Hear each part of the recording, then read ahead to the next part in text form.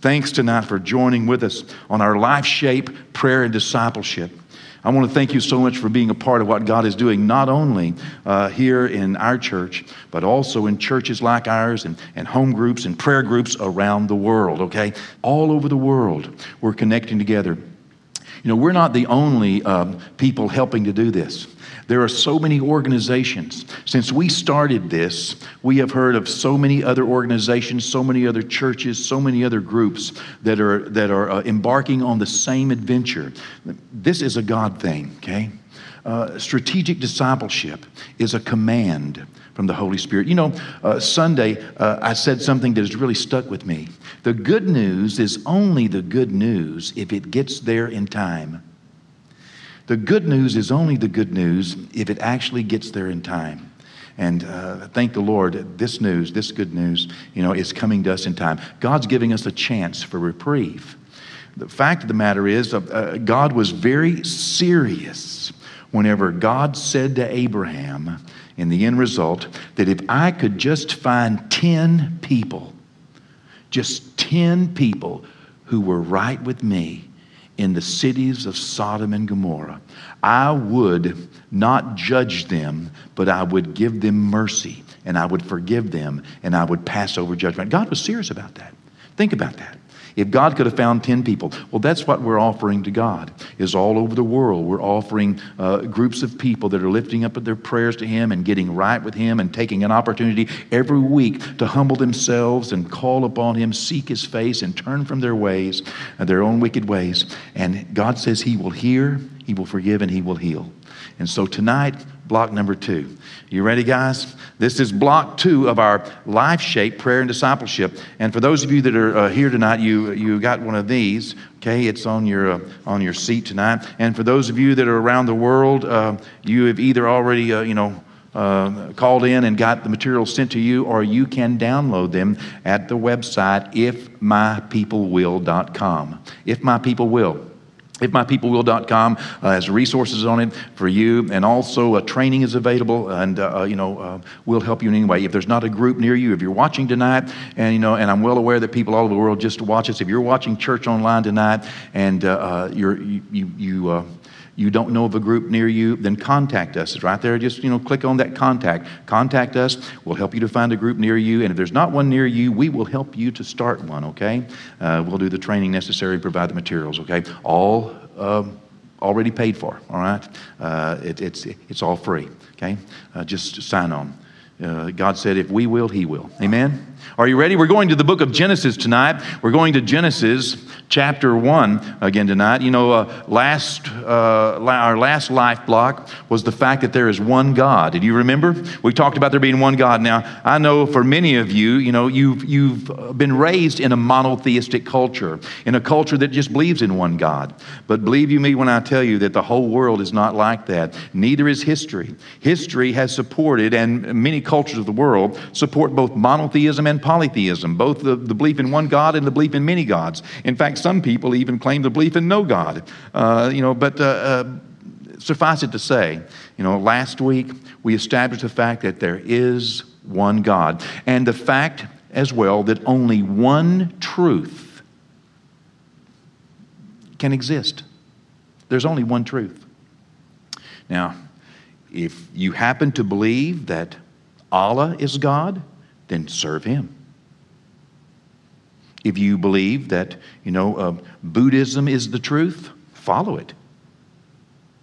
If you believe that Hinduism and the 330 million gods and goddesses that you've been raised in your culture to embrace are watching over you or are waiting, to punish you or to welcome you, then you need to serve them.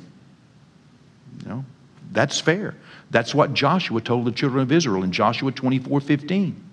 If you believe that Baal is God, or the gods of your ancestors, or the gods you served on the other side, if you believe they're God, then serve them. But as for me and my house, we believe Jehovah is God. And that's who we are going to serve. Some things are just worth standing up for. Some things are worth fighting for. And some things are even worth dying for. and Jesus is the cause that I have found. Okay? One God. There can only be one truth. In order to embrace one truth wholly, every other religion has to be denied. And if you happen to believe, or if you're being tempted to imagine that all roads lead to heaven, then you are denying every religion's claim.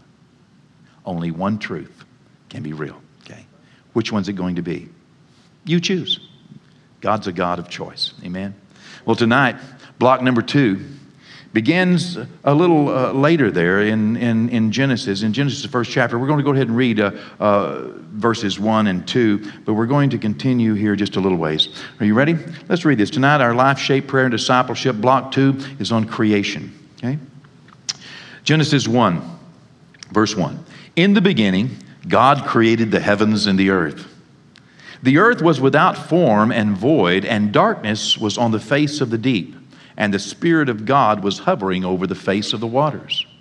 Now, we cannot determine, we do not know how long it was between God creating a heaven and an earth, and then it coming into a state of complete chaos where darkness was on the face of the deep and the Spirit of God moved on the face of the waters. It could have been immediately. It could have been one breath. It could have been one thought. It could have been one day. It could have been, 1 hour. It could have been 1 billion years. We really do not know. Why? Because God did not tell us. God does not tell us everything we need to know. Now, don't be deceived into imagining that the best and the brightest that the world has to offer are either the best or the brightest, because they are neither, okay? When anyone disagrees with God, then we must, if we are believers who believe God, and that's the definition of a believer, someone who believes God. If you do not believe God, then you are not classically a believer. But those of us who have chosen, as I said last week, me and my house, we will serve Jehovah, then we have chosen to believe He is true. And when it comes down to someone else denying what God has said is true, then I just choose to believe God is right. And I choose to believe that person is wrong.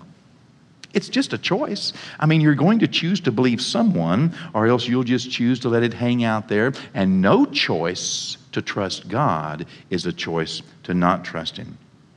We don't know, I have a difficult time imagining that God created the heavens and earth in such chaos. But perhaps He did. But whatever it was, whether it was 1 second after creation, 1 breath after creation, 1 hour, 1 day, or 1 billion years, God looked at what He had created, the heavens and the earth, and He saw them in a state that He was not happy with. He saw them in some place that He wanted to change. Something that He had, something that He created, He saw it in a way that He wanted to change it. And so what God does when He has a problem, what God does when He wants to change something, what God does when He is not satisfied with something, is He moves closer to the problem. And that's what He did. The Spirit of God moved. That connotates some time. That gives us an indication that there was some expanse of time as God's Spirit moved closer to what He wanted to change, closer to what He considered not what He wanted, closer to what might be thought of as a problem. He moved closer. He did not distance Himself from the problem. He moved closer, and He moved. That concept of moving, that word, you can even see it translated in other places, is brood. It means like a hen would sit down on an egg to incubate it, to brood over it. Okay? We get a picture there in the Hebrew of meditating. God was thinking. He was considering. He was planning. He was imagining whatever God does whenever He was decided, thinking, what am I going to do about this? He was planning. He was brooding as a hen would sit upon her eggs, imagining, what is to come. And then the Bible says in verse 3, began what we understand as the 6 days of creation. The Bible says that God pulled the trigger on day one. The Spirit of God was moving on the face of the waters. Verse 3, and God said, let there be light. Wow. We could follow this and read all the way down through the end of the chapter. But the Bible tells us that on that first day of creation, God said, let there be light. He divided the light from the darkness. God called the light day, and the darkness He called night. So the evening and the morning were the first day. There is a picture of one of our 24-hour days. How did God do all that we imagine done in a 24-hour day with making light and dividing light from darkness? It's not a stretch of the imagination for us to believe that God did it if we believe in God.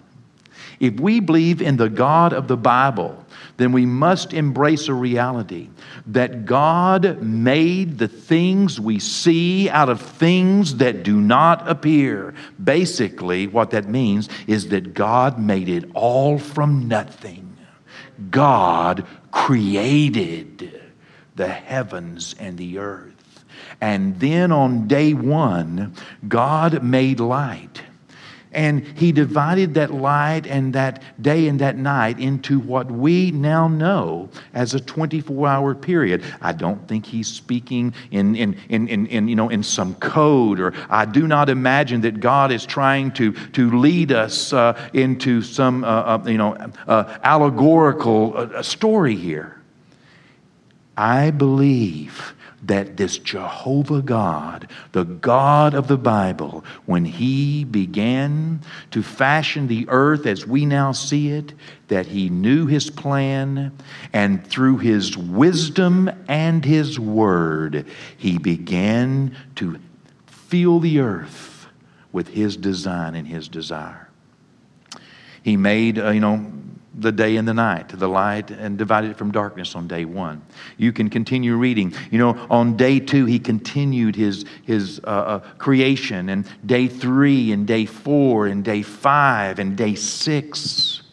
We get down to verse 31, and this is what the Bible says. Then God saw everything that He had made, and indeed it was very good. So the evening and the morning were the 6th day. What did God do? God had a plan. His wisdom prevailed. And by His wisdom and His word, He began a process of creation. And each day, He created something that the next day would need. It's amazing to see the priority of God's creations, because it shows us that God follows a very well thought out plan. For example, as you read through it, and I trust you will find out that God created, the grass before He created the cow. Isn't that great? He created the trees and the fruit before He created mankind, because man was going to need something to eat. The cows need something. He separated the waters from the waters and created the expanse that we know as an atmosphere. He created that before He created the birds, or else they would have had no place to fly. Before He created the fish, or else they might have been swimming in the heavens. God knew what He was doing. And He's a very well thought out, very planned, very wise God. This is what the Word of God tells us. Archaeologists, as I said in your notes, and paleontologists, and anthropologists, and all of the myriad of scientists, and the biologists, and analysts, and historians, and philosophers of every age, they can only give a personal best guess based upon the information that they are trying to digest.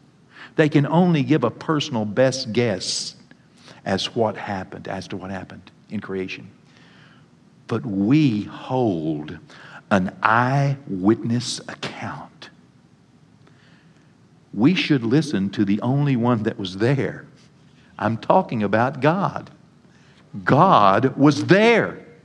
And He gave us His personal eyewitness account of what He did. You can't get much better than that. We should not try to imagine that the world is looking to support what God is saying. For the world is turned upside down. The world is driven by lust and sex and money and power and position. They are not driven to support the things of God. And in fact, anything that might surface, that might lend credibility to the Word of God is often canceled out. The theories that the world wants to put forth, from Big Bang theories to the theory of evolution, can in no way answer what creation holds for us. And any theory that distances itself from God is often a theory that is quickly embraced by the world. Because if the world, let me put it this way, if God is right, the world has to admit they're wrong, and they need to get in line with God. To learn how the world was created, we need only to go to God's Word. But God's Word doesn't tell us everything. For example, when we read the Word of God concerning Mary becoming pregnant with the Son of God, the Bible does not mention how her mom and dad felt about it. The Bible does not mention how her brothers and sisters felt. The Bible does not, give us all the information. God tells us enough, and He tells us what He wants us to know, and we must trust Him that what He says is true. For the believer to believe anything else, for the believer to believe anything other than the Word of God, is to not be a believer.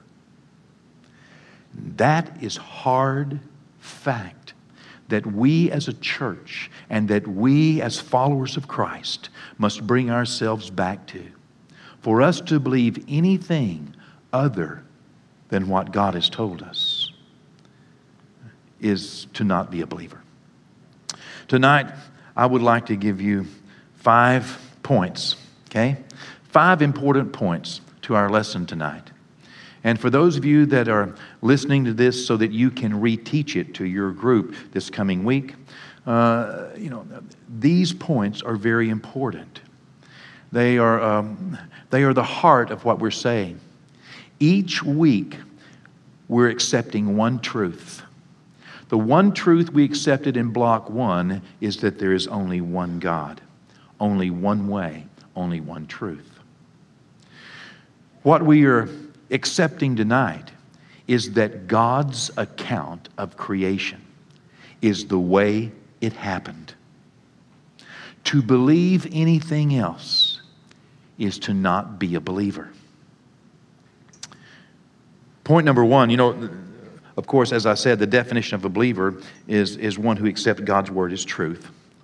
Realizing, point number 1, that God does not tell us everything. To accept what God says is truth is not to say this is all truth, but this is the only truth God has decided to share with us. There is other truth, okay? There are plenty of other truths that we will run across in the world, but we will never see a truth that denies this truth, that overrides it, or that makes it somehow ineffective, or that counters what God has said. God doesn't tell us the whole truth. He doesn't tell us everything. But what He tells us is true. A second point is that God can make something out of nothing. Hebrews, the 11th chapter, tells us that the worlds were framed by the Word of God from things which did not appear and do not appear. That means this, that if we were there in the beginning with God, we would have seen nothing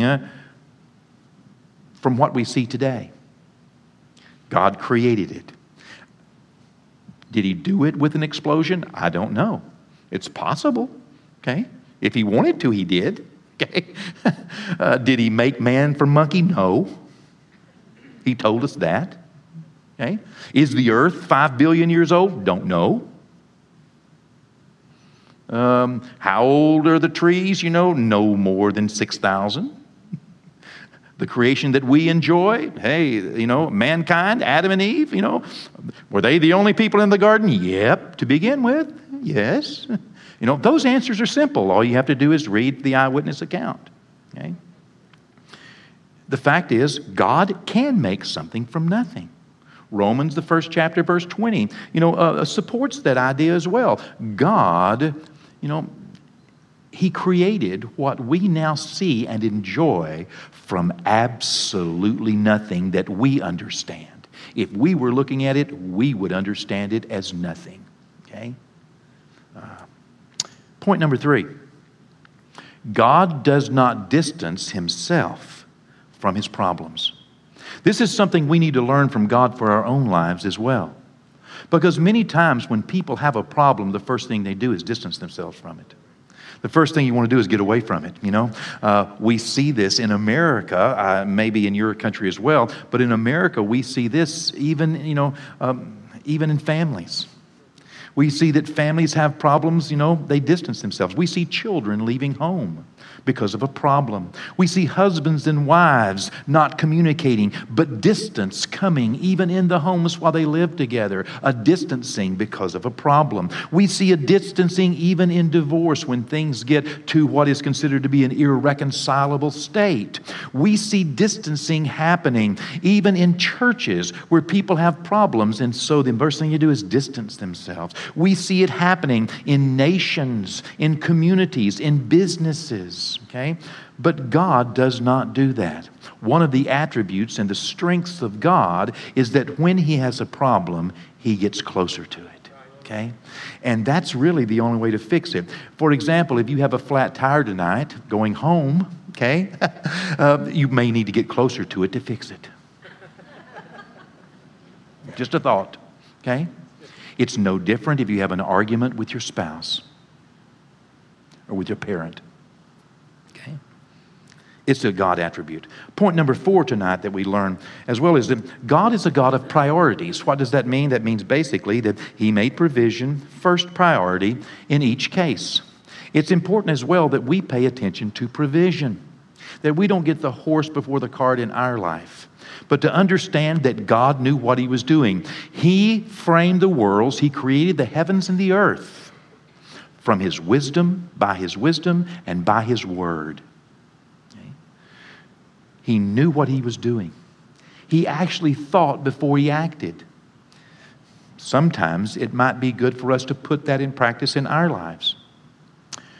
Perhaps even when we're talking, to at least think before we speak, or to think before we pull out in front of someone, or to think before we act, or to think before we buy.